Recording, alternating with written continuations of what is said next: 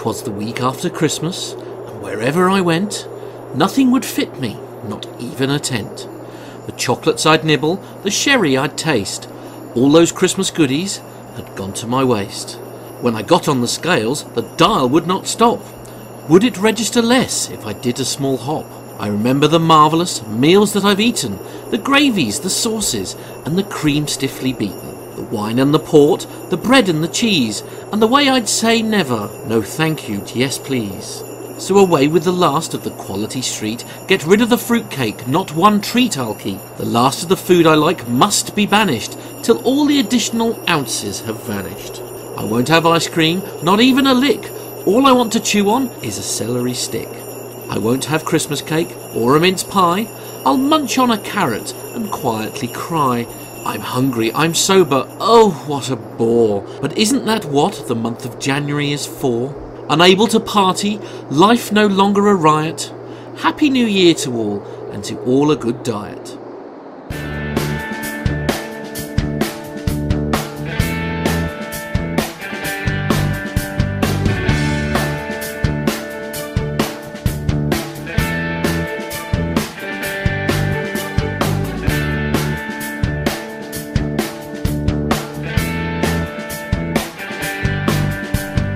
You're listening to the Plain Talking UK podcast, the UK-based podcast written by a passenger for anyone. And here are your hosts, Carlos Stebbings, Matt Smith and Neville Bounds. Hello and welcome to episode 197 of the Plain Talking UK podcast. I'm Matt Smith, and not joining me in the studio this week is Carlos or Nev. I'm on my own this week. I'm in the barn studio recording this for you, and the only person I have for company is my dog Alfie, because everybody else is busy enjoying the Christmas break, and I'm just keeping an eye on things at my new work. It's very quiet here today, so it's given me the perfect opportunity to put together a very special New Year show. Don't panic though, guys, because you will be hearing from both Nev and Carlos very shortly. So coming up later in this shorter than usual programme, it's another chance to hear a great interview from Nev's passenger experience with Richard Westcott from the BBC. There's a great interview from the Seeding Air Show with one of the display pilots, a fascinating chap by the name of Bob Grinstead. And I've even managed to put together a few outtakes from the Christmas show that we released last week, so you're in for a bit of a treat with that. First up, though, we are off to Dubai. Regular listeners of the show will know that Carlos was in Dubai in November, and he got a great opportunity to interview Cindy and Gil from the Orbis Eye Hospital. So you join me then in a very privileged place indeed. I'm on the flight deck of Orbis's MD-11, and just witnessing through the flight deck windows the A380 fly past with the 777 Emirates, and I've got a good view here. That's for sure. So I'm on the flight deck of the MD-10, and it's the Orbis Flying Eye Hospital, and I've been very lucky indeed to sit left seat as well, which is always good in my eyes anyway. So tell us your name first. Sure, Cindy Berwin. So Cindy, what's your position here then with Orbis? Well, I'm one of the volunteer pilots. We have 18 of us, and we all take turns flying the airplane as it goes to different programs throughout the world. Great. So obviously the MD-10 we're on now, it's a tri-jet. You know, it's a lot. There's not so many tri-jets in the world now flying. What's she like to fly? She's a really, really nice flying airplane, very stable. You can trim it right up, got lots of power, and can carry a lot of weight. It's really a nice flying airplane. A pleasure. I imagine the job you have as well takes you to quite some interesting destinations. Are there any airports that you love to fly into? I never can pick a favorite. People always ask me that, and I never can pick a favorite. I love seeing the world. I love meeting new people, and it's really nice to get down there. But the advantage of what we get to do is taking the hospital into programs and places where they really need the help. That's a privilege. So the job you've got here, then, you've obviously got the best job on the aircraft, I think, really. Well, this isn't really a job. This is our voluntary thing. You know, we do this as volunteers. It's a part-time thing, and it's how we spend our vacations. And as we rotate around the different pilots that fly the airplane, it's flying with your friends. It's a lot of fun. And so, yeah, you couldn't ask for a better hobby. Great. So a bit about your career, then your flying career. We're just watching other aircraft. Oh, there's some aircraft in the pattern here. So a bit about your flying career, then, Cynthia. Where did it all start for you? Well, it started as a child, I guess as a teenager, where I used to go out to the airport a lot, and I learned to fly in gliders and single-engine airplanes, worked my way up, and I was flying newspapers and Beech 18s at 2 o'clock in the morning, inter-island in Hawaii, and then from there I ended up going into the Air Force and flew in the Air Force. Then now I fly for FedEx. That's my paying job, and so that's kind of my background. Great. So did you get a chance to fly any other aircraft then for FedEx? Well, right now I'm flying the MD-11 and MD-10 for FedEx, but I have flown the other airplanes, yes. Awesome. So where about, obviously you said about some of the destinations you've flown in, you can't pick a favourite. Are there any sort of airports that are quite tricky to land in with an aircraft of this size? Yes. I flew into Kathmandu, and that one was pretty tricky on this particular airport. That one was especially tricky. Let me think of some of the other ones that are tricky. Hilo in Hawaii, it doesn't have any instrument approach on runway 8. That one can be a little bit tricky. They get weather that comes through there. I don't know, Gil, what do you think? What's some tricky airports? I think you mentioned all. Yeah, introduce yourself. Gil Von Driska. I'm also a volunteer pilot for Orbis and a FedEx pilot also. So I agree with everything Cindy said, and that's not just because she's my boss at FedEx, but it's because she's actually that well regarded and that well respected. But yes, there's plenty of every place, depending on the weather. All pilots know the weather. Whatever conditions are going on could be challenging at any time. So that's kind of what we prepare for and hope for, and hope we're prepared for that, and hope we have somebody good at either on our left side or our right side. So a bit about your sort of aviation history then. My aviation history is Air Force. I was an Air Force pilot, T-38 instructor, and then flew C-5s, and then I took a year off from FedEx. They were nice enough to let me do that, and I learned how to fly combat rescue helicopters, flew HH-60Gs, and that's pretty much my career, and I just love flying little airplanes. So able to rent Super Decathlon and R-44 and fly gliders. Anything aviation related, and that's what's really nice about FedEx is you can really just focus on being a better pilot and work that, and they give you plenty of opportunities to do that, and to be able to be part of Orbis, such a great organization, it's a real honor. So when you guys are up here on the flight deck, and is there normally just two of you up here, or do you have a third? Because it used to be obviously flight engineer many years ago would sit there. Is it just the two of you? A lot of times it's just the two of us, but we do take a third pilot if it's a longer flight. So that's definitely. I don't want to miss what's that noise? What's that noise? Something else in the flight. The flying display actually started at 2 p.m. So it started dead on time here at Dubai. But I'm going to ask you guys a question, put you on the spot. It's a question that we always ask the pilots on the show when we interview the pilots at the various air shows. And it's a kind of... God, look at that. Oh. Display aircraft going up. We're going to catch up with the display quite soon, hopefully.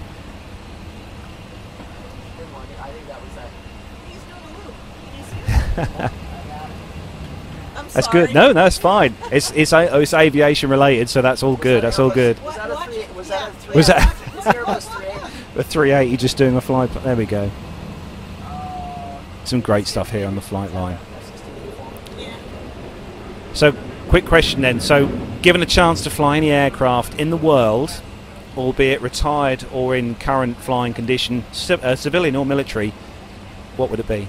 Okay, so this is a really hard question, and it's something Gil and I both have in common. We like to fly a lot of things. I've flown hot air balloons, I've flown gliders, helicopters, seaplanes, a lot of different airplanes. I couldn't choose one. I've thought often I need to buy an airplane, and then should it be a Piper Cub? Because that would be really fun. Or, do I want to have an RV-8 or something to go cross country in? I can't pick. Yep, you got a point. A-10, hands down. Really? Yeah, I've worked a lot with the A-10s in the rescue business, and that's just an awesome machine. We had A-10s based on the east coast where I live in the UK, so I remember seeing the A-10s flying quite a lot. Yeah, a noisy one. That's it. Right, I'm going to thank you two very much indeed for letting me on the flight deck here on the MD-10. It's been Absolutely fantastic. And thanks for being on the show. And just for the listeners, where can they find out more about you guys? YouTube. On YouTube, just Orbis and... Yeah, just do a Google search for Orbis, and there's some really good videos on YouTube. I'll bet favorite one. I'll chime in. Yeah, Orbis, Daniel Craig. Just Google that. Daniel Craig Orbis. Yes, that's my favorite. Mongolia. Yeah, he did a really nice job. It's done by Omega. That's my advice. It's a great organization, and like I said, honored to be a part of it. Thanks, guys, for your time, and all the best for the future, and hope you enjoy the show. Yeah, thank you.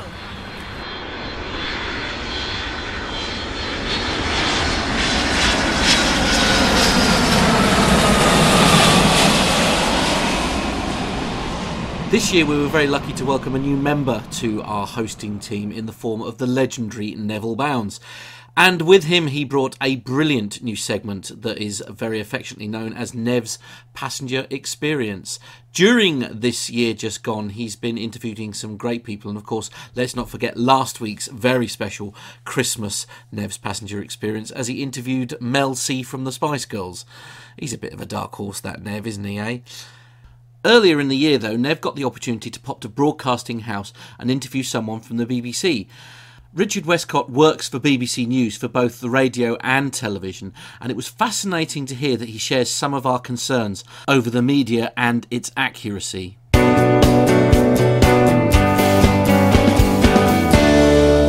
Hello, it's Nev here again, and today I'm at the BBC at New Broadcasting House in a very posh studio. I have with me BBC's transport correspondent Richard Westcott. Hello, Richard. Hello, yeah. I know it looks posh, but it doesn't feel like that when it doesn't work sometimes.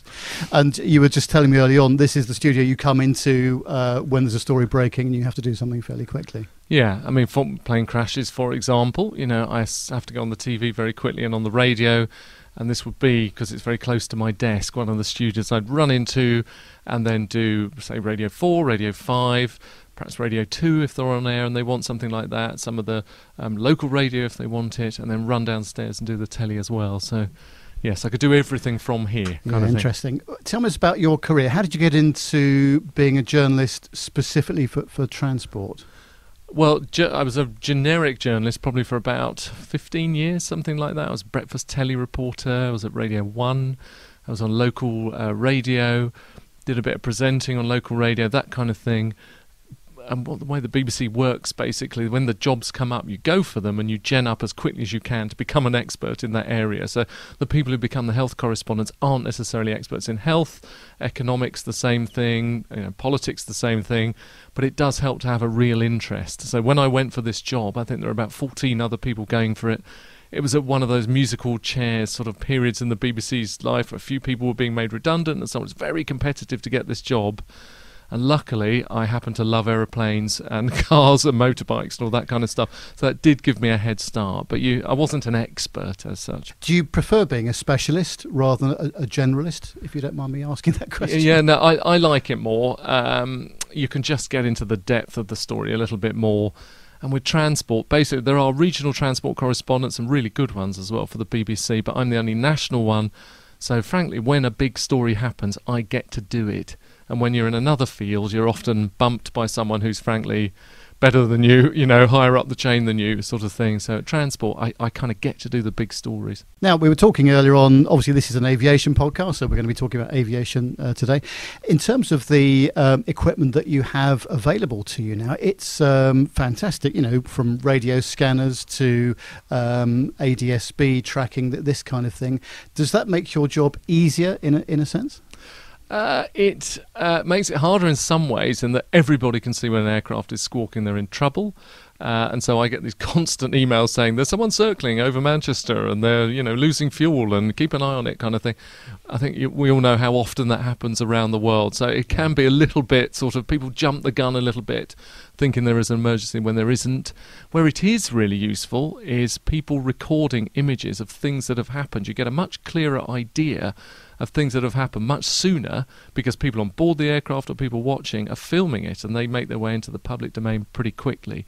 So I guess in some ways good, in some ways bad, but there is no substitute for human beings and talking to human beings, I find. So you get all the information you like on your iPhone or whatever it is you're using, But talking to pilots, talking to investigators, that's how you get to the nub of what's really happened for me. And do you get the chance to do that as part of your work? I'm pretty lucky. So I've formed over the years a good relationship with the AAIB. I've been down and looked at all their equipment, and I've had a look in their listening room, for example, where they would replay back the messages from black boxes. And so, it's all electronically sealed, and they show me what they do with the black box, and you've got to dry them all out, first of all the circuits and the special oven for that. And they've got 4 speakers around the room because they want to recreate what the sound would have been like in the cockpit, so they're trying to recreate as accurately as possible what everyone on board would have been hearing. They tell me who's allowed in that room and who isn't allowed in that room. So I get all of that sort of unique information in advance, and then that means I can go on the telly pretty quickly and give an accurate description of what would really happen. So they got the data recorders, for example, from MH17, I think it was, and then they came back to the UK. And so when that happened, I was able to say roughly what the room looked like and what they would be doing and how it would all work. So it really helps in that respect. Well, personally speaking, I've always been very impressed with the way that you report the story, the accuracy with which you do it. I've noticed so much in the press and also on social media the sensationalisation of some of these events, which really have turned out to be non-events. How are you able to filter out all the rubbish and actually get to the real story? And people want answers, don't they? And they want them quickly. And frankly, editors at the BBC are the same as everybody else. They'll read something and say, "Oh, I heard there was a missile going off. I heard there was another plane in the vicinity." All of that sort of chatter going on around these sort of major accidents. And it is my job, I think you're right, to actually plough through that and get to the facts. So I tend to write in my scripts, what we actually know so far is this, what it could suggest is this. So I think you do need to go down those realms of speculation a little bit, but I think the evidence can point you that way. So if there are obvious telltale signs, perhaps in the way that the debris is scattered around, for example, can tell you how the aircraft broke up, whether it was mid-air, whether it hit the ground. There are conclusions you can draw with some of the evidence that's in front of you, but I try never to do that without speaking to an accident investigator, a former accident investigator, a pilot, an expert, basically, to double-check what I'm thinking. So I think I do probably go on air and say, well, these are the possibilities, it's probably not that, it probably is that. But I try to couch it in honest terms. I try to explain why I'm thinking that, and I try and back it up with people who really know their stuff, who've properly investigated these things and know what they're talking about. So certainly hopefully that keeps it in check. Yeah, very much so. And certainly the guys in the studio with me, Carlos and Matt, we're reading stories every week, and we talk about, we're reading, it could be the Daily Mail, it could be any publication actually, and it talks about a 777 that's had a problem, and they show a picture of an A320. That's fairly typical of some of the written press. How difficult is it for you to make sure that that all the picture editors you're working with have got all the right content, even if it's library? That is really tricky, and I'm often the one shouting at the telly as well. But to some extent, there are people around the BBC who just like aircraft, who will notice these things when things go out live on air. If it's wrong, often someone internally will just notice because it's their interest as well. So it doesn't tend to last for long. People are professionals as well. They're used to putting this stuff out. They normally double check. Things are well labelled in the library. But there is an element of once a piece of misinformation has got out, it's very hard to kind of close the door afterwards. I do have a system basically on my iPhone. I can put something on an email and it will go out to the entire BBC. It goes on our internal wires system, and I can put urgent, from Richard Westcott, please stop saying this, it isn't that. That works to some extent. It can stop the fact being, or the lack of facts being repeated. So there are kind of ways I can get messages to people, but sometimes it takes 3 or 4 goes. Because you'll just hear it, and there's so much output on the BBC, you'll just hear it somewhere obscure, and then sometimes I just ring up and say, actually, you're getting that wrong. So hopefully there's enough checks and balances. And how about social media? How do you use that? How do you use Twitter, for example? To get a lot of information, so it's a great place to just kind of go, has anyone got any expertise in this area? And obviously you double check what people are telling you afterwards. But it's very handy for people who've worked in certain places, flown certain types of aircraft, who just happen to know what they're talking about. And as I say, we then talk to them privately away from, Twitter tends to be the one we use. Double check they are who they say they are and their credentials and so on. So it's very useful for gleaning information and also for putting out information. If there are things that are out there that are wrong and you find out they're wrong, you can say, well, I'm hearing this, I'm hearing that, and you hope it gets retweeted. It is when the big stories come along, and I sort of like is the wrong word because you're often talking about tragedies, but the puzzles of when things go wrong with aircraft, it is interesting trying to get to the bottom of it. MH370 is probably the most interesting story I've ever covered. And it's, I'm still in touch with a lot of the families and a lot of the people who've taken a keen interest in that, and it's still incredibly frustrating not knowing what's happened to that aircraft.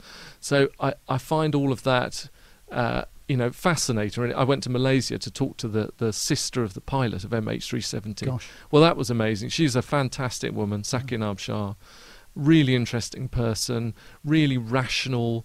You would sort of think she'd sit there and go, oh no, it wouldn't be my brother kind of doing that. It couldn't possibly. She had very rational answers for why she really didn't think it was her brother, because he was just actually a pretty ordinary guy with a nice, happy, stable family life. She lived around the corner from him.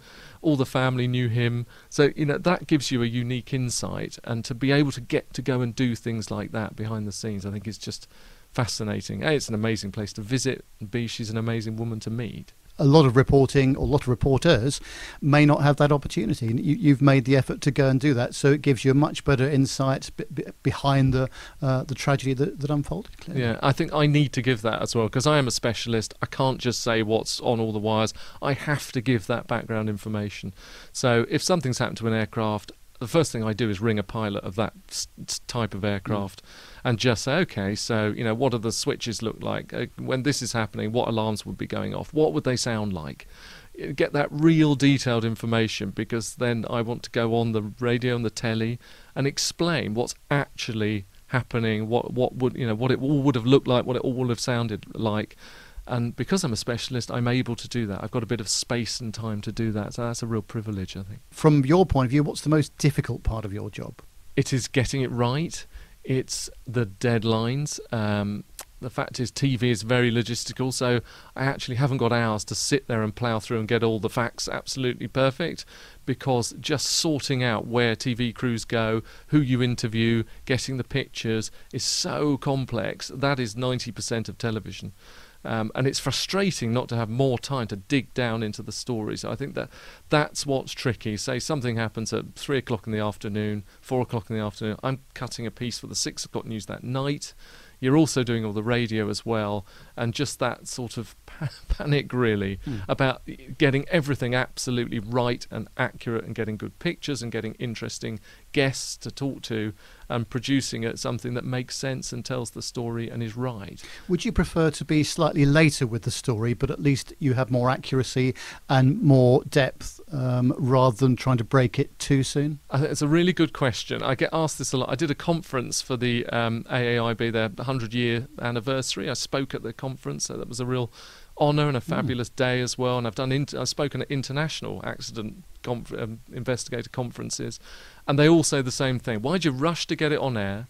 Why don't you wait until you know what's happened and then put out all the facts? But that just isn't the way news works. That's not the way editors work. Everybody else is putting stuff out there. It's a competitive industry. We have to say something. And the way I get round that is to have that background knowledge, is to go on air and say, look, okay, this is what we know, this is the type of aircraft, this is how old it was, this is what accident investigators will be looking for when they arrive on the scene, these are the clues we have so far, but it's early days. So I go on air as quickly as I can, but I don't pretend that I know exactly what's happened, and that's kind of my way around it. There's a lot of pressure, presumably, from the editorial team to get something on air as soon as you can, and maybe if it's a 5 o'clock story that's breaking for the 6, as an example, that must be very difficult from your point of view. It's very, very difficult. It did happen. It's normally on a Friday. There tend to be aircraft accidents. Even the pilots say that. Yes. You know, there was they had a battery fire on a Dreamliner at, I'm pretty sure it was Heathrow. Yeah, that's right. Yes, yeah. So it wasn't the main. So obviously, there'd been battery fires with Dreamliners, and that was a huge story. And actually, I went to Ethiopia to see how Boeing were mending those batteries, or the Gosh. system they put in place to stop the fire spreading rather than mending. And we went on the first flight of a Dreamliner after it was grounded.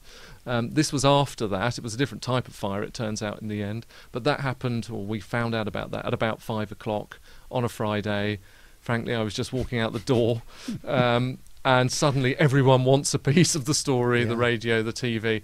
And it turns out the aircraft that caught fire was the one I'd been on in Ethiopia. Was it really? So we actually saw the sort of code on it, and I was able to go on Yeah. telly and just say, I've been on that aircraft. I know they fixed the batteries on that particular aircraft because I watched them do it. Gosh. So I was able to give a bit of insight that it probably wasn't a similar battery problem to the one that had grounded the other aircraft. Yeah. But it's panicky, definitely. Yes, I can imagine that. What's the most challenging part about your job? I've said what's after you. What's the most difficult? What are the biggest challenges that you face? Well, for me, I like to go and find stories that are interesting but a little bit different, but it's kind of hard to find the space to go and do that. So I do the day-to-day stuff. Where are they going to build a runway, in the southeast of England? What's happening with the Southern Rail strike? All the obvious day-to-day stuff. But I like to go away and find developments in various industries that are a bit different and unique. So recently we went up in the Siemens electric plane. That took a bit of I saw the piece you did to that. sort Yeah, out. But it's so fascinating to get, and so quiet Yeah, when you're going up in it. Yes. And so actually to make that happen and get the resources to make that happen, regardless of what people think, we're not awash with money. I can't just turn up and say to an editor, I want to go here, there, or everywhere, and will you pay for it? Yes. I have to justify it. So it's just balancing, really, the day-to-day stuff, which I have to be around for, with that interesting, quirky stuff that predicts the future of transport that everyone loves. Yes, takes a bit of finding. Yeah, it does. I was going to ask you about that because obviously there's the very dynamic situation of real-time aircraft accidents and incidents, but then of course there's the ongoing stuff of things like the third runway, which I think we're into about the 16th year now of discussion about it. I feel it's coming to an end at some point, but there's always a story and there's always a political story surrounding it as well. How do you cover that kind of thing? It keeps me going. Yes. Things like that. HS2, another one, the high-speed railway. These stories just rumble on and on and on. I do wonder sometimes if that runway will ever get built. It seems in a good place at the moment, but then it did before when Labour approved it. Yeah. They're great stories like that because they get me on air, because they're interesting, because they involve a lot of money and a lot of people's lives. And I try to cover every aspect from the politics and the big economics down to the people who have to live under the flight path and suffer the pollution and all the rest of it. So I do enjoy those stories, and they are my bread and butter. And I know they'll never resolve, really. So that's the other thing. I don't expect to be doing this job if they ever put a spade in the ground and start building that. No, it's endless content, really, isn't it, from your point of view? Speculation, yeah. And everyone's saying to me, is this going to happen now? And I think, I don't know, because no one can say. What's always interesting about these stories is I turn up and say, well, what do you think is going to happen like that? And they turn up and say, what do you think is going to happen? Everyone is a bit in the dark. Yeah. And it tends to come down to the politicians. And then Yes. half the time they don't know. Yeah. So people are not as well informed quite often as everyone thinks. They just go by what they read in the papers, the gossip, and what they think the Prime Minister and the Chancellor of the time are going to do. And they're often the two most important people. And these stories develop tremendous amounts of momentum as well. And you eventually get to the real story, or maybe there isn't a real story. So there's actually a lot of chatter and background information without any real conclusion for the time being. Do you find that a lot? Oh, yeah, completely. I mean, I'm regularly kind of rung at weekends saying there's this little bit of gossip in the paper, and it'll be some MP has leaked something to some newspaper saying, oh, Heathrow's a goner. I remember when George Osborne was supposedly going to, ditch HS2, and then it was going to come back, and then someone else was going to ditch Heathrow, and then what happens if Boris Johnson becomes Prime Minister? It's endless gossip. It's endless. Oh, this is it. That's the end of the project. And then suddenly, a month later, the government's making big announcements how it's all going to go ahead. So it's a bit of a roller coaster. I treat a lot of it with a pinch of salt now. I've learned that. Yes. And do you have a good relationship with people like the Transport Secretary, for example? So not saying you necessarily get the inside story, but at least you have a fair crack of the whip when it comes to briefing and that kind of thing. Yeah, I've had 3 Transport Secretaries now, so in 5 years. It was Justine Greening when I first started, and Patrick McLaughlin, and now Chris Grayling. Yeah. Actually, I thought they're all very nice people. I've got on with them. They're good to talk to once you actually meet them face to face. and they've got nice staff around them. So actually, yeah, I do feel that we have a good relationship, really, and I try to get on with all of those people in government, because they're the people who give you the information, not that they hand out that much. I guess the problem with some of this stuff is a lot of it comes from the Treasury. That's sort of a little bit off my patch. So to an extent, the Department for Transport is told what to do by the Treasury. So half the time, they don't know. But yeah, we keep as good relations as we can with all the politicians, because, as I say, actually they're the people that make the decisions in the end. And do you get sort of advanced briefing, advanced information about things that the government are proposing to actually put out into the public domain? Sometimes. We always ask for it. We will sometimes get things on embargoes because they're big and they're complex. And my argument is always, if you want me to go on telly 3 minutes later and explain what you're saying or explain the story, and you want me to be accurate, not just basically speed read an executive summary and make it up as I'm going along, desperately trying to get the facts right, well, then I need some advance notice. But that is quite common practice around journalism. We are given an advance peek on some of the more complex stuff. Not all the time. Sometimes we do get things thrown at us last minute. But yeah, I mean, we always try to get it, because it makes our job easier in terms of accuracy. Yes, of course. Well, that's been absolutely superb. Thanks very much indeed, Richard. And we always ask all of our guests, you're clearly an aviation enthusiast, what would be your favourite plane to fly on, either current or in the past? SR-71. Oh, right. Okay. No doubt at all. That was a very definite response. I started writing a children's book. I never managed to get it published. I keep going back to it, but it's all about the pilot's experience of flying. What it's actually like to fly some of these aircraft. So I've spoken to some Blackbird pilots. It's just amazing. I mean, they used to heat their food on the window. It got so hot, so they'd hold the tube up against it. Yeah. And they had these fantastic medicals before they flew, because the navigator at the back wasn't able to fly the aircraft, and the pilot at the front wasn't able to navigate the aircraft. So if one or other of them got ill, they were in real trouble. They couldn't bring that thing down. I just think it's the most amazing piece of engineering, fascinating aircraft. It's a real shame they ditched it, because it could still be doing a good job today. And that's so often the case, isn't it? We're finding, not just in the military but in the civil world, it's all been a bit sort of, everyone's looking at economics all the time. So actually high performance aircraft, certainly in the civil world, is very rare these days. It's all about economy and trying to make the passenger fares and all the rest of it more reasonable, I guess. It is. I am fascinated to see if anyone ever makes supersonic passenger flight viable, in terms of how polluting it is, as well as how expensive it is and how noisy it is. We'll see. It would be fantastic if they could come up with some kind of propulsion system that would get us around really quickly and not, wreck the planet and be really noisy. So I hope that someone is able to do something along those lines, and that's the... I don't know if it's going to happen in my lifetime, though. I think we always say the same thing. We always wish it does, but we don't know. Thanks ever so much for today, Richard. Really appreciate it. You're welcome. It's been fun.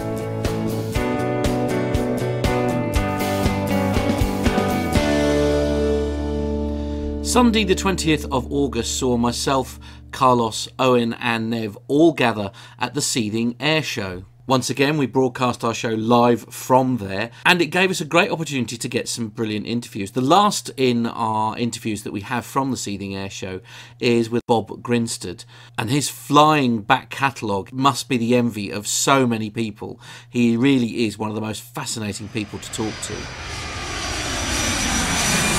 We're still at Seething then, the sun is shining, and me and Nev are here right close to the flight line, and we've been joined by Bob. Now, Bob, you're the pilot on the Fournier. That's right. The Fournier we call Red Hawk, because it's red and white, really. That's all. Great, so tell us a bit about the aircraft. What type of aircraft is this? The airplane was designed in the early 60s, made in 1968. It's all wood, very, very strong, but it only has a little Volkswagen car engine, a Volkswagen Beetle car engine, like Herbie, if you've ever seen the Herbie movies, except much smaller than Herbie's. And because of that, it needs to have a long wing to give it minimum drag to be able to perform at all. So the thing that I can do that other people can't do is I can have smoke on my wingtips, because they're 40 feet apart, to give twin smoke trails, whereas most people just have a single centerline smoke. So that's something I have that's a little bit different from what everybody else does. So I took some photos earlier when you were doing a display. Great display, I will say. We're going to put the pictures on our website and on the show as well, with the show notes. What does it take to put on a display like you've done today? What kind of training and stuff goes into preparing for a display? Well, it goes back a long way. I started display flying in 1982 in Volkswagen-powered airplanes, but not this type. They were Druine Turbulence with a formation flying team, the Tiger Club's Turbulent team. And then I came away from displaying for a few years, flew the airlines, and then I came back when I retired, bought one of these Fourniers in Australia in 2004, and I wanted to improve my aerobatics at that stage, and after about 2 years of that, people started saying, you should do displays again, you know. So I started in Australia. I flew for the Red Bull Air Race a couple of times in Australia, and the guys who were organising the Red Bull Air Race said, we're doing one in London, can you come and display for us in London? So I had to run around in England and find one to buy here, and I bought that, I can't remember now, 6 or 7 years ago. And I've been displaying ever since. But the answer to your question about how much preparation, I think I'd done something like 200 practice sequences before I first displayed it. It's very low power, and you have to have a feel for the aeroplane. You feel it through your fingertips, like safecracker's fingertips, to ease it and tease it through all the manoeuvres so that you don't lose energy all the time. And that just needs constant practice. I think I certainly did 2 or 3 practices this last week. I had another display last weekend. I did something like 12 practices the week before. You've got to be really on top of the aeroplane to be able to coax that out of the airplane without losing height all the time. I used to start high and accept the height loss. Now I can't afford to lose height, so I start low, so I have to be a bit better than I used to be. I hope my display improves every year, and that's the idea, is to get better all the time. No, it looked fantastic. Yeah, we really enjoyed the display. But it looks like a really nimble and agile aircraft. Just how is it an easy aircraft to control and fly in the manner you fly? It's an easy airplane to fly. It's a very easy airplane to fly normally, bearing in mind it's only got one main wheel, so you've got to be fairly good at balancing on takeoff and landing. Flying aerobatics in it is easy too. It's flying a continuous sequence of aerobatics for 4 minutes without losing any height or airspeed. That is difficult. That is something that's taken me 16 years or something to perfect. I think until last year, probably even the year before last year, I was having to start higher. But each year I was able to start at a slightly lower height, as I got used to the feel of the airplane. It's a very, very low-powered airplane, about 40 horsepower. 40 horsepower. Yeah, well, you look at those Pizzes and they've got 200 or 300 horsepower. I've got 40. So you really do have to coax the aeroplane all the time, and you can't stop. The moment I stop doing aerobatics, I'm coming down. So I have to, each manoeuvre has to follow on from the previous manoeuvre and follow on and follow on. Otherwise you just lose energy and run out of puff and stop. So what is the power to weight ratio of the aircraft? The airplane weighs 390 kilos at max weight, at 370 kilos at display weight, 40 horsepower, so it's about 1 horsepower per 10 kilos or something, whatever that is in power to weight ratio. Nothing. I mean, basically, if you look at the airplane, look at the length of the wing and the tiny diameter of the propeller, and then look at a Pitts, which has got a short wing and a huge propeller, it gives you some idea of the difference of the power to weight ratio or the thrust to weight ratio of the airplane. So duration, full tanks, how long can you kind of what's the longest sort of flight you can do? I have flown for 3 hours 40 minutes, but normally I plan on 2.5 hours at about 100 miles an hour. It works out at 34 miles to the gallon at 100 miles an hour, which because it's a Volkswagen engine. I've actually got an auxiliary tank in the process of being approved. I've made the setup, but I'm getting it approved for longer flights into Europe. I'm hoping to do some more displays in Europe next year. I did several displays in Europe in previous years, France and Germany and Sweden and Norway. I'd like to go as far as Italy and maybe Poland in the future, because there are displays, there are shows going on over there. I'm retired, my time's my own. I just like to explore Europe at somebody else's expense and have fun in different places, really. I think most aviation geeks would say you've probably got the best job in the world, really, best retirement job anyway. Well, it's not a job, it's a hobby, but yeah, it is. It's great fun. I flew airliners for 33 years. That's great. Really? Yeah, and I enjoyed doing that. I feel my temperament was well suited to doing that, and I loved doing that. But after 33 years of doing anything, it's time for a change, and I was happy to walk away from that when I was compulsorily retired at age 55. And, you know, as you do, I thought, right, what can I do now? I'll improve my aerobatics, and that's led on to this. And if I could, I don't think I'll get 33 years of this, but if I can get 20 or so, 25 years of doing this, that'll be great. So you said the aircraft's got a Volkswagen engine. Yes. Obviously, Volkswagen, a well-known brand. Is it an easy engine to maintain and get parts and to look after? It is, if you treat it properly. This one has a fairly new Volkswagen engine built by a chap called John Marr, who used to be the drummer for the Buzzcocks, and he has a business up on the Isle of Lewis in Scotland, and he builds racing engines. This is a fully balanced type racing engine. It's not a powerful engine, but it should go on forever. My Australian Fournier 1968 aeroplane still has its original 1968 engine, so it's 49 years old. Nominally they can do 1,500 hours. That one's done 1,412 hours. So I'd like to keep it going for 50 years, and it still runs fine if you keep them cool. If you treat them properly, and I don't know if you noticed when I finished my display, I went pottering all the way around there to let the engine cool down gently. Treat the Volkswagen engine properly, it'll go forever. Well, not forever, but it'll go for a very long time. So tell us a bit about your flying career. Where do things start for you with the passion for flying? I was with the Air Cadets, like so many people. I was in the Air Cadets, and in those days, the Air Cadets gave you opportunities to do gliding and to do flying. I did a gliding proficiency course with them. I went solo in a glider at the age of 16 or something, 16 and a half, 1964. I'd hoped to do my PPL, private pilot's license, through the Air Cadets, but that wasn't possible at that time with government cuts. And of course, there's very little flying goes on the Air Cadets now. I think it's shameful. So many of us here, probably at least half of the display pilots here, will have started with the Air Cadets. Having done that, I thought, is this cool? Somebody said to me, you could do that for a living. Really? So I applied to what was then BOAC and BEA. They ran a training school at Hamble near Southampton. Applied to them, and I was very fortunate because at every stage of the way they said, yes, come along, join in, learn to fly. They taught me to fly. We had to fly, and then I got a job with BOAC. It was part of the deal. I then, for the first 5 years of my job, they were taking money out of my salary to pay an amount towards the cost of my flying training. It didn't cover the whole of it, probably paid only for about a quarter of it. But from then on, BOAC, which was then subsumed into British Airways, employed me all my life. I did work for other airlines at various times, but no, it was a brilliant career. I had a wonderful time. Great airline, very proud to have worked for it, certainly back in those days. And as I say, I used to do a bit of aerobatics, a bit of display flying in between because I belonged to the Tiger Club, had fun, but never, because I was mostly flying long haul and I was often jet lagged, I thought it's imprudent to do display flying when you're jet lagged. I had 3 years of short haul flying, and that's when I did the display flying. But then after that, when I went back to long haul flying, I thought, no, this is something to do in retirement. Think about it then, because you're just a long haul pilot is never quite fully with it, fully focused. Sometimes you are, but you can't predict that on a certain weekend or on a certain occasion you're going to be fully with it. So I thought it was imprudent to do display flying while I was long haul flying. So I'm a commercial jet fan, love me big passenger jets.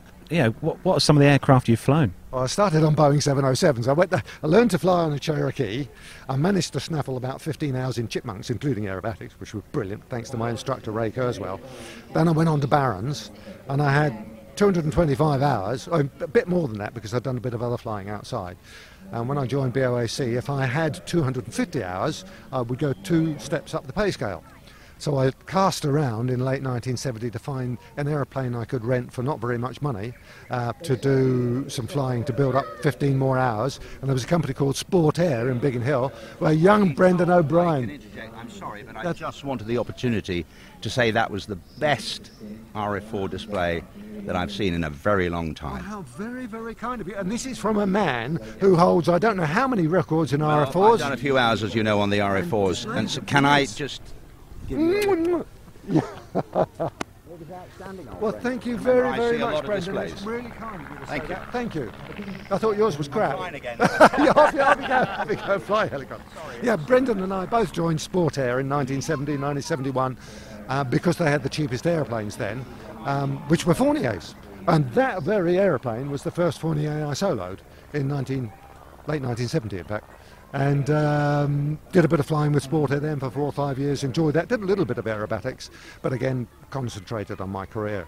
So when I got into the right-hand seat of a Boeing 707 going to Honolulu, and I didn't know where Honolulu was, it was the first time I'd ever been in a jet, it was the first time I'd ever been outside Britain, and off I went in the right seat out of Heathrow in this Boeing 707 with 250 hours, green as you could possibly believe, completely wet behind the ears, and just started a brilliant career. Boeing 707s, did a brief period with the Monarch at Luton on Boeing 720B, which was a pocket rocket Boeing 707, lighter, shorter, but with the same engine, so it went like a guided missile, really, super airplane.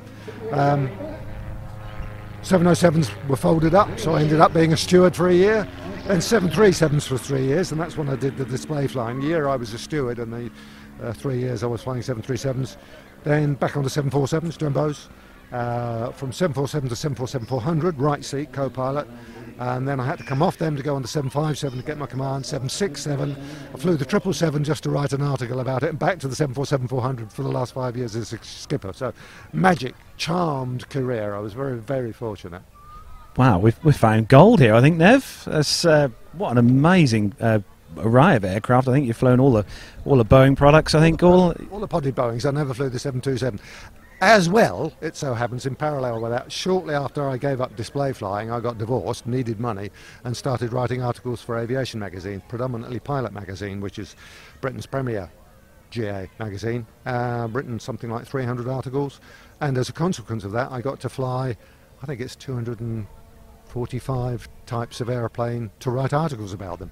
So I've had from powered parachutes and airships and balloons to business jets, and as I said, the 777, they said, yeah, come and fly the simulator, come and have a go in the airplane, we want you to write an article about that sort of thing. It has absolutely been a charmed career. I love aviation, I love airplanes, I love flying, I love the people involved, and I've been able to do all that sort of stuff almost free of charge all my life by various devious means. Yeah. What an amazing career you've had. Absolutely fantastic. I'm going to ask you one question before we wrap up. It's a question we ask all the pilots we interview on the show, all the air shows we go to and attend. It's a kind of put you on the spot question, but I'm sure you'll master the answer with all the aircraft you've flown. So given the chance to fly any aircraft, either retired or still flying, commercial, GA, military, what would that aircraft be that you'd love to hop in right now and take out for a flight? Top of the list would be the Hawker Hunter. Absolutely top of the list, Hawker Hunter. There are others. If you look at categories, in terms of an airliner, I'd love to fly a Stratocruise or a Super Constellation. Love to. Even a DC-6, I don't mean even a DC-6 or a DC-7. Anybody out there with a DC-6 or 7, I'd love to fly with them. Yes, I've only flown Dakota as the biggest airliner, biggest piston airliner I've flown. Coming down to smaller airplanes, fighter type airplanes, I guess warbirds. I think we'd all love to fly the Sea Fury. Fabulous airplane I would love to fly. And coming smaller still, there's one type of airplane that is around, and that's the Cosmic Wind. I think Ballerina, Pete Kinsey's green Cosmic Wind, I've loved that since I first saw Peter Phillips display that in Big Inn Hill in 1964 or 5, and I fell in love with that airplane there and then. It's a beautiful airplane. So yeah, there's a list of a few I'd like to fly. I shan't fly any of them now, but yeah, nice to see them. Nice to see them at air shows. Nice to dream. So on behalf of the Plane Talking UK crew here at Seething, I'm going to say a massive thank you to you for your time, and it's been absolutely fantastic to talk to you. And I think we could probably do a whole show just chatting here about your flying career, I think. But no, thank you for taking the time to speak to us. Thank you all very much. Thank you. It's been a pleasure. It's been a pleasure to fly here as well today. It's just a lovely show, Seething. Lovely people, great people, small venue, and a number of, just the right sort of crowd size where you can actually go and talk to people. So that's what I'm going to go and do now. Thank you very much. All the best for the future. Thank you.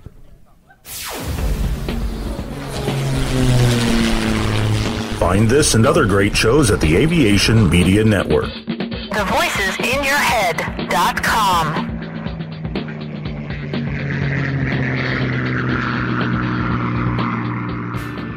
The Plane Talking UK podcast is a voluntary project that aims to keep you informed with the latest aviation-related stories from newswires across the globe. Producing our content does cost money though. If you enjoy our show, why not help us keep on the air by making a donation towards the server and website hosting fees through PayPal. Any contributions would be greatly appreciated. Are you an Amazon user? If so, why not do your shopping through the link on our website? There's no cost to yourself, and Amazon pay us a small referral fee on qualifying purchases. To find out more about the show and to meet the team, take yourself to our website www.planetalkinguk.com, or find us on Facebook at facebook.com/planetalkinguk, on Twitter via @planetalkinguk, or get in touch via email on podcast@planetalkinguk.com. Thanks for listening. Flybe 5823, Trent Dane for 23R Manchester, Wizz Air 6X, climb flight level 210, direct to Bretlands Park. United 123, maintain 280 knots. London 2TME, turn right onto Bravo, link, 21 join Alpha, hold at Mora, Speedbird 472, LOC/DME, approach runway 27 left. Follow the green stand 544. That's enough air traffic control for today, Nat. Bedtime. Have you ever wondered what it would be like to fly a commercial passenger jet? Looked up at the sky and thought, I wish that was me? Well, now anyone has the chance to have a go at flying in a real aircraft simulator. NP Simulations and Flight Experience London, the only official Boeing licensed product of its kind in the UK, offer you the chance to fly anywhere in the world in their fixed-base Boeing 737-800 flight simulator. And that's not all. Ground School London offers many different courses for the up-and-coming pilot looking for a start in aviation.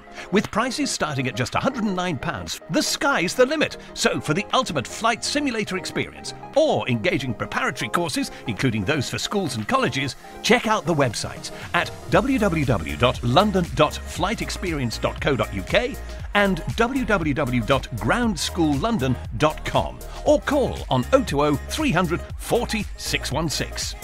NP Simulations. Fly your dreams.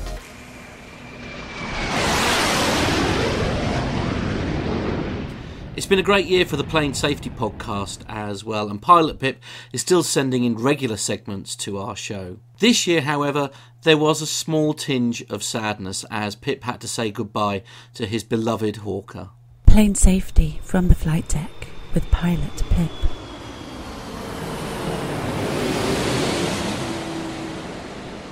Hey everyone, it's Pip here. Well, my time on the Hawker is drawing to an end. I'm here on my very last tour on the Hawker, and in fact tomorrow will be my last few flights. Got 3 short flights around the UK scheduled, and then that will be it. My time on the Hawker will be done. Such a shame. But it's been a really fun last tour actually. We've done some really good trips, some classic Hawker flights. Some nice long flights. We did 5 hours yesterday from Batumi to London. Yeah, Batumi. I'll let you figure out where that is. Go and look on a map because I had to look it up as well. But these are the trips I love. The Hawker's got such a great range. It's so versatile. We can fill the thing up with fuel and passengers, and off we go. 2,500 miles easy. For a little aeroplane, that's pretty good. So I will miss the aircraft terribly, but I'm getting excited for the new one. I've been reading up. I've been studying. It looks pretty swanky. It's got some clever avionics and a nice coffee machine, as I said before. But also this tour, I've been to Moscow a couple of times. And, when we see Moscow or somewhere in Russia come up on our schedule, we usually roll our eyes and go, ugh, not Russia. And that's not fair at all, because actually it's great. It's fun going to Russia. It's different, I'll give it that. It is a little bit different. They've got some different procedures and some different ways of doing things. And it's really our own ignorances and prejudices that perhaps make it slightly more of a chore than it needs be. But I thought I'd take this opportunity, as it's my last time going to Russia for certainly quite a while, I thought I'd talk a little bit about Russia operations. Because on the new aircraft, on the Embraer, we won't be going to Russia at all. I got just yesterday my invitation to renew my Russian visa. For Brits, that's an annual process. We have to renew our Russian visa every year. So I got an email from the embassy saying, your visa is due. So I emailed straight away my would-be new fleet manager. I said, hey, Roger, for 'tis his name. I said, hey, Roger, should I bother renewing my Russian visa? Am I going to need it? And he immediately wrote back and said, nah. Save yourself the hassle, you will not be going to Russia on the new jet. And actually, I find that a little bit sad. I do enjoy going to Moscow and St. Petersburg and some of those weird and wacky out-of-the-way places you've never heard of. And there are many of them, because of course Russia is absolutely flipping enormous. There are so many wonderful places to go. Krasnodar we were in the other day. St. Petersburg, there's Chelyabinsk. there's Yekaterinburg, there's so many places. But as I say, it is a little bit different flying there. And one of the biggest challenges is, of course, language. Russian and English really aren't similar at all. And, to look at road signs and things like that, it's really quite a difficult task to translate because they use a totally different alphabet. If you're in France or Germany or Italy somewhere, you can at least have a stab at translating it because you recognize the letters. In Russian with a Cyrillic alphabet, it's totally different. And English isn't particularly widely spoken. Of course, English is still the international language of aviation, and as air traffic controllers and aviation workers, English is widely spoken, but with quite a wide range of ability, I would say. Generally, the Moscow air traffic controllers are all great. They speak fluent English, of course, but it can be very heavily accented, and that in itself isn't a problem. Go to France and they'll speak with a heavy French accent, or go to Italy, speak with a heavy Italian accent. Go to America and they speak with just a weird accent. I can't understand a word they say over there. But at least we're very used to those accents, and you learn, you get an ear for them over time. With a bit of practice, you get better at it. But Russian's not a language and an accent we hear all that often, so it can be a little more difficult to become accustomed to the Russian accent. So that's just a small challenge from that point of view, is transmitting instructions and understanding what they're saying back to you. So the best thing there is to be as standard as possible. Just use standard words: descent, climb, speed, all that sort of stuff. If you need to ask for something a little bit out of the ordinary, then that's where it can potentially start to become a little bit different. But that really comes into play when you get on the ground and you're having to interact with airport workers, ramp workers, refuelers, the dreaded security people, good Lord. Then language is a bit of a problem, I'll be honest. Now, you could say, and you could argue that for someone like me who's going to Russia regularly, that I should stop being so damn lazy, being a typical lazy Brit, and learn a bit of Russian. And that would be an entirely proper, good argument to make. I probably should. After all these years, 10 years, I should have learnt a little bit of Russian. As it is, I don't think I can say anything other than thank you and hello. Now, one of the main differences when it comes to flying procedures is the fact that over there they're metric. They use meters, whereas we use feet, they use meters. And you could, again, roll your eyes and say, oh, those pesky Russians, why are they being so difficult in using meters? Well, actually, believe it or not, they're correct and we're wrong. It was agreed a long time ago at ICAO level that the standard unit of measurements would be the meter. ICAO agreed that the metric system would be the standard used. It's just that, for whatever reason, us, the Americans and everyone else, we were just too damn lazy to do anything about it. So actually, the Russians are entirely correct to be using the metric system. But in fact, they are converting to feet, and that process is almost now complete. Back when I started flying into Russia regularly, when you got to the Russian border, you'd be at a flight level in feet, let's say 40,000 feet or flight level 400. And just before you got to the border, you would have to adjust to a metric flight level. So perhaps 13,000 meters, for instance. But actually, a couple of years ago, that disappeared. So now, at the higher levels, above what we call transition altitude, it's actually all in feet. And you don't switch to metric until much later on in the approach, when you get closer to the ground and pass below the transition level. So now you'll stay on feet until you're down all the way towards the ground. I think transition level in the Moscow area is around about 6,000 feet or so. And then below that, as you descend to an altitude, you'll then have to convert to feet. And, that's not a big problem. In the Hawker, it's just a matter of a couple of buttons to push. You hit a button called the refs, which brings up the references page. You do a bit of knob twiddling, you twiddle your knob, and go down to a little selection where you can choose feet or metric. As a lot of knob twiddling goes on in the Hawker, especially on those 5-hour trips. So you convert to meters, and you'll then be flying heights in meters. And I emphasize the word heights because, as well as being metric, they also fly on QFE over in Russia. And generally in the Western world, perhaps the military are a bit of an exception, but generally we fly on QNH. which is altitude measured above sea level, whereas QFE is height measured above the ground. Now, I'm not going to go into a lengthy discussion about the difference between the two, but in Moscow, they use QFE, which again isn't a big problem, but you do need to bear it in mind because there's a couple of implications there for things like, EGPWS systems. You need to have an awareness of the difference between the QFE and the QNH. Now, if you're flying an older aircraft that doesn't have fancy electronics, then you're having to make these conversions using paper charts and tables, and that can be fraught with a little bit of danger, I suppose, if you're not very much paying attention. It would be quite easy to end up in a situation where you're much lower, for instance, than you think you are. So you end up flying a height in meters as you approach one of the 3 Moscow airports. It's generally Moscow we're going to. And they've got 3 main airports there. They've got Sheremetyevo, they've got Domodedovo, and Vnukovo. Vnukovo is the one we generally use more than the other 2, but we go to all of them. There's a few other airports dotted around as well, the Moscow area. And typically in Russia, they tend to bring you in on quite a short final, so you'll come down quite low, quite early, so it's quite important to start configuring quite early, because if you're not really on the ball, you'll suddenly find yourself on a 4 or 5 mile final at quite a high speed if you haven't started to configure early. And also that because you're so much closer to the ground, typically you're coming in at maybe 1,500 feet or 2,000 feet when you pick up the ILS. Because you're closer to the ground, you get a definite sensation of moving faster.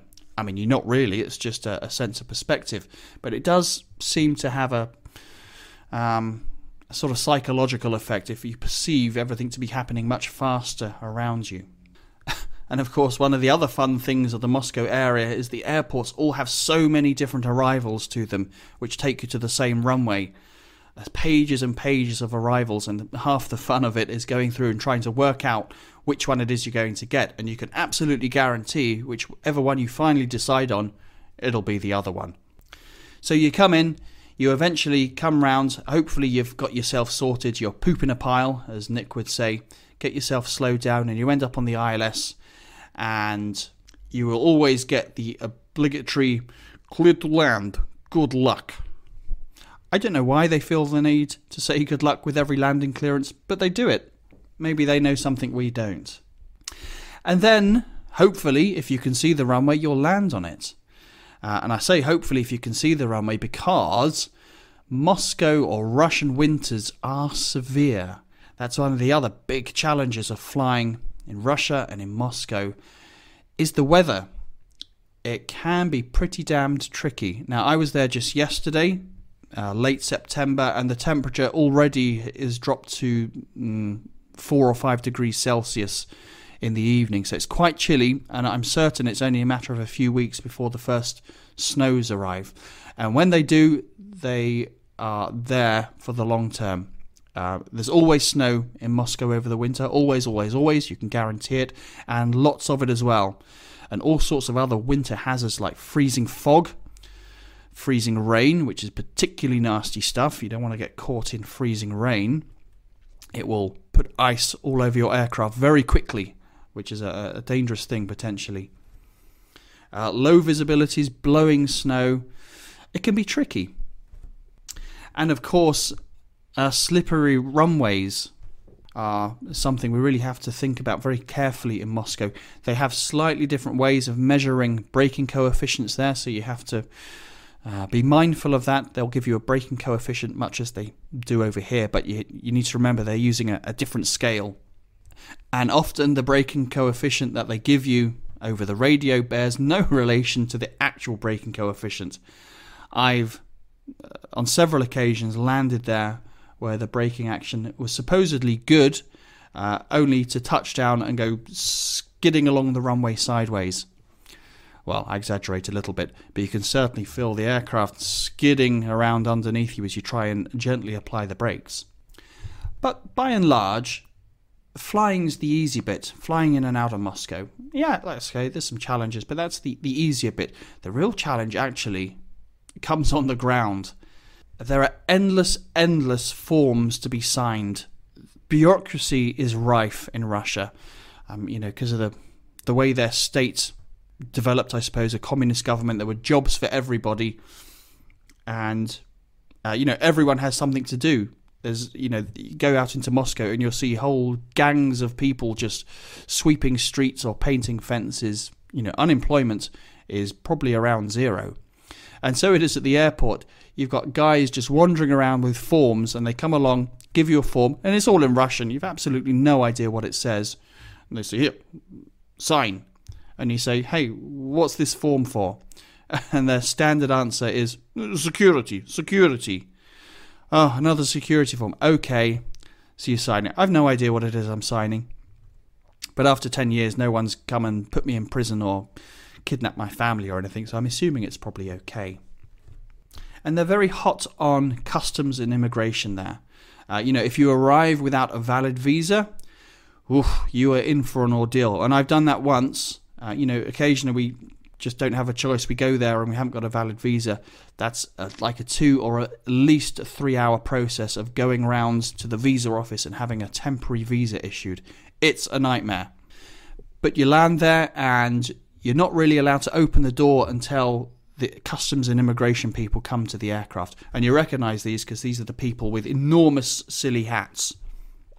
Something in Russia about wearing a big hat. The bigger your hat, the more important you are, I think. So the customs people come out, open the door. Passports is the first thing they'll say. Passports. Not, hello, welcome to Russia. It's just part of their job, I think. They're genuinely very friendly, warm people. Although I must say, Moscow does seem to have a harsher outlook on life. If I can put it that way. You go to other cities, go to Ekaterinburg or Krasnodar or St. Petersburg, and people there are generally much livelier and happier, and somehow the places have a bit more colour. Moscow seems to be a bit more edgy. It's quite sort of grey in its attitude. People, at first appearances anyway, are just a little bit harsher or a bit less friendly than you might hope for. But I'm sure it's only a facade. But eventually, if all's well, if they like the look of your face and there's no problems with your passport, then you'll eventually be let off the aircraft. Your passengers can get off, and you eventually can get off as well. And you go through, and at some point later in the process, they'll hand you back your passport with a little white bit of paper in it, which you must not lose. If you lose that bit of paper, you're done for. You won't get into a hotel, and they certainly won't let you back out again. So protect that little bit of paper. Top tip for all those people who are thinking about visiting the Soccer World Cup there next summer. Plan your trip well in advance. Get your visa sorted. Get everything arranged, because if something takes a week here, it's going to take a month over there. So once you get out of the airport, then you're faced with, for me, the absolute worst bit about going to Russia. The rest of it's fine, but this is what I genuinely hate about having to visit Moscow, at least. It's the traffic on the roads. My God, they can do a traffic jam like no one else in the world. Whew, and I've seen some traffic jams in my time, but Moscow loves a good traffic jam. Of course, if it's winter and the weather is foul and snowing, and if there's been an accident or something, then the roads are just chocker. Moscow's surrounded by, I think about 2, maybe even 3 big ring roads, a bit like the M25 here in the UK. But they are just jammed.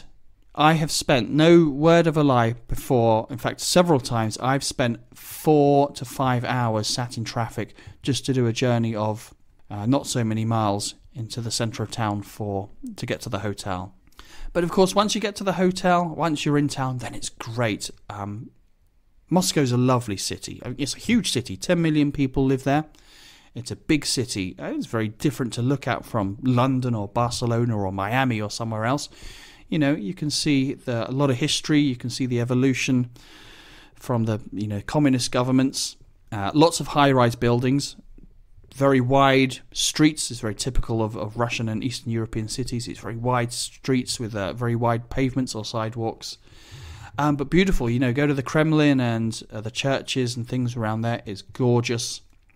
The one thing I never got to do, and I really regret not doing, is going to the Space Museum in Moscow. There's this lovely big statue that we drive past often on the way to the hotel. Great big plinth, and at the top of it, looking very proud and strong, is a statue of Yuri Gagarin, the first human in space. And they've got a great space museum there, and you can see all the fascinating things they've sent up into space. You know, Russia really, for many, many years, were the leaders in space exploration, in the space race. I mean, really, they won the space race. You know, the Americans got to the moon first, but all the other firsts, all of them were all Russia. First man in space, first spaceship in space, first satellite, first woman, first black person in space. I think it was a Russian Cuban. What else? First animal, did I say that? If there was a first, they did it. And of course, still they're great leaders in space technology. In fact, if you want to go to space right now, today, then Russia is the only country with the capability to launch astronauts into space with their Soyuz rockets. Since NASA discontinued the shuttle, quite some years ago now, then the Russians are the only kids on the block able to do it. So maybe another day I'll get a chance to go back and visit the Space Museum. But, wow, listen, I've been rambling for 20 minutes. I think that's enough about that. So I'll miss Russia. I'm genuinely sad that I won't be going there again for quite a while. So I'm going to finish this segment by, in my best Russian, saying Prosaya Rossiya, evidite bez nova. Catch you all next time, folks.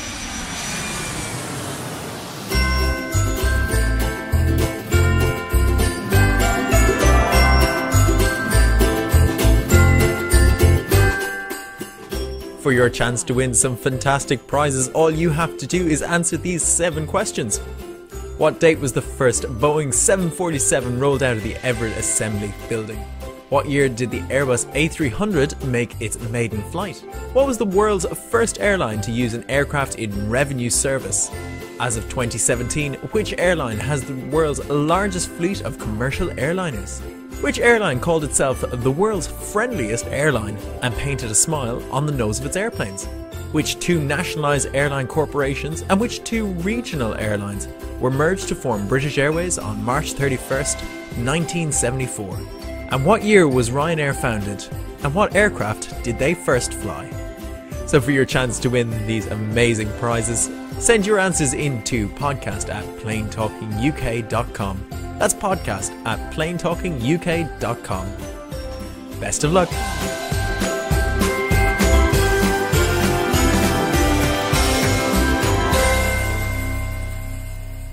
So that's almost it for this very special episode of the show. 2017 has been an incredible year for us here at PT UK Towers, and with the 200 literally just round the corner, 2018 is looking to be a great year too. So as we say goodbye to 2017, we're going to leave you with a few outtakes from the Christmas episode that we recorded last week. So from everyone here at the Plane Talking UK podcast, we'd like to wish you a happy and very prosperous 2018. Happy New Year, everyone. I think this is why they're planning to start the 200th at lunchtime, so that they can get it going by 7 o'clock in the evening. Mm-hmm. Very sensible. Podcast written by a passenger for anyone. Oh, certainly and here are your when I hosts. hear that music, it's time for me to take my nap. How very rude. Are we ready to go? I think it took us so long to open the show. It's only got time to say bye, everyone. Yeah, bye, everyone. That's it then for episode number 1050. Okay, right, okay, ladies and gents, I'm very sorry, but we are actually now able to do a show. We're ready to go. We're only an hour late. Yes. Well, it's nice to meet everybody. It's a it was very pleasant. Thanks, guys. Yeah, it was great. And yeah, real nice evening. Merry chat Christmas. Yeah. I hate you all. I hate every single one of you. You love us. Yeah, I do. Yeah, right, okay, so is there anything we need to discuss before we start? We've all got the show notes. We've all read the show notes. The what now? What are show notes again? We've we all have them. We've all Have read them, the show have notes them. apart from Matt. Yeah. And Have you got them, Masha? Have we? Myla, sorry. Wrong one. Sorry. Honestly. I've only actually read my own story. Oh, that's Oh, okay. well, no, that's fair fine. enough. I don't blame you. Yeah. Perfect. That's all That's you more need than to I've do. done. Yeah. That is more than I've done. Oh, I know. Your camera's frozen. Your camera's frozen, Mila. You look like you're sleeping. Oh, well. What do you- No, it Blame her? hasn't. It's moving. Yeah, it moves here. How rude. You beat us to it, Jeff. You're working here. Yay! Lovely. Can you just bring up the Skype callers a tiny little bit, please? Because they're a yeah. little under us, which we don't want. So to speak. Indeed. Under was under over, and over was under done. Under. Over. Roger. Victor. We've got Clarence. Roger, give us a Victor. Obviously, right, class, please, quiet, one moment. A brief, teacher is talking now, please. Behave yourselves, everyone. Now, obviously, just bear in mind that the nightmare that is Skype means that if too many people are talking all at once, that we can't hear everyone. Now, I know that's going to be very, very difficult to, especially with Captain Al, to sort of, behave, obviously. So please just try and be a little bit. So the only one I haven't heard for a little while, and that maybe because perhaps he's nodded off, is Rob still there? Rob Mark, are you still there? I'm here. Okay, right, sorry. Okay, all right then. Calling Rob. So here we go. So based on what we learned at the last APG, this is not fully duplex. Is that correct, Captain Jeff? Is that what he's saying? I don't know what he's saying. I don't know. Just a very quick question, guys, before we do start. Yes, of course. What's everyone got? We're running a sweep. What's everyone got as their how long until we break Matt moment? 5 minutes, 7 minutes. Get your bets in. I do have a question to start. I know we haven't started yet, and everybody is desperate to actually start. Before we move on, but yes. If we can take a little moment, I can recharge. This is like the longest pre-show ever. Yes. Yeah, All right, everyone take their moment. Also. Recharge. Okay. Has everyone done their wee-wees? Recharge and discharge time. Hang on. I'm going to start. Uh-oh. Oh, God. Wow. Sorry, you're going to have got to his zoom in commode, there, hasn't Al. he? Sorry, Al. Sorry, Al. Some magnification may be required, mate. We couldn't Is it really cold over there or something? Well, got it. I walked in at a really awkward time there. Yeah, you certainly did. Welcome back, Owen. Yeah. I think I might need this bottle. Actually, if I remember rightly, Brian, last Christmas when we done the show, the Christmas special, that was the show you spilt beer on your keyboard.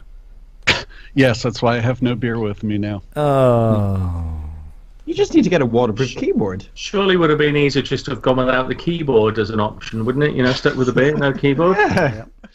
Don't know where Matt's gone. He's downstairs in the barn somewhere.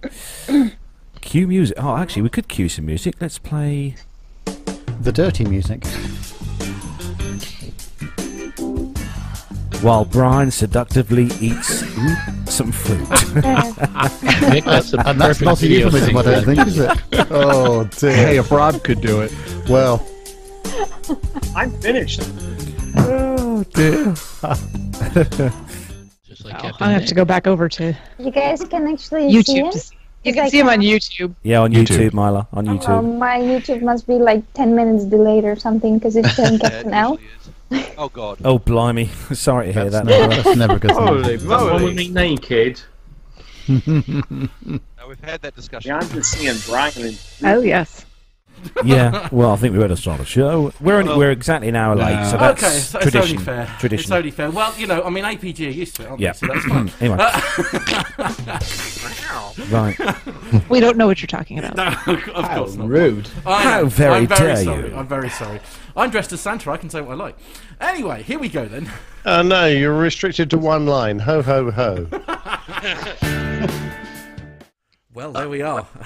I think we got Well, away I with would have that. said nailed it, but I don't think we quite did. About 4 hours of nailing. Yeah, indeed. It's Yeah, I like think we stopping, bent the nail a few times. Went stopping through quite a banging your few head against the hammers. brick wall, isn't it? Indeed, indeed. So, guys, I don't know what to say. Thank you so very much for all taking time out of your insanely busy lives to share I it with didn't us. even get a bloody mince pie. Did you not? I'm sorry. No. Oh, I got thought- one. I George thought- made a mince pie. It was lovely. Did you? Yeah, we saw that. Yes. Yeah. Yes, I thought the catering Ram was it down the pretty, microphone and share pretty it. rubbish, quite honestly. Right. Well, British Airways provided that, Nick. What do you expect? You mean I had to go down? I had to go down the local Marks and Spencer's and buy one. Yes, indeed. Yes. Before you get on the plane, Great. You see, that's Great. That's the issue. When does the show start? Great rehearsal. Yeah, that was the rehearsal. Just a run through. 2. Yeah, one. Yeah, let's go. Yeah, absolutely. Oh, well, Carlos, if you really tried hard, wouldn't the show have gone better? Right, where's the mute button for Brian? How do you mute individual corners Brian exactly mute. on this Skype thing? I don't know how this works. Well, sorry, Matt, that was an easy softball. Sorry, extra saucer of milk there for Brian. Yeah, indeed. I especially like the cameo appearance by whoever's phone was receiving lots and lots of emails. Oh, yes, there was somebody's phone. Yeah, it was somebody was receiving an alarming amount of emails. I've got a nasty feeling it might have been a certain Mr. Rob Mark. Mr. Mark, somebody who's very popular. Yeah. Oh, then it can't have been Rob. Hey. Looking, but no one ever sends me messages. Rob, we can't hear you. Say it again, Where's Rob gone? He's there. Rob? No, now he's he there. Say your music again, Rob. Rob? And Cube. Rob? Hello? Mark calling Rob. Mark calling Rob. Come in, Rob. Okay, this is your moment. Okay, don't spoil it now. Okay. Okay, Rob. So maybe it helps. He's got performance anxiety. Stop it. You're not helping. He's gone. I Fix out to me. I had to turn off my laser snow display because I think I've gone blind in my right eye.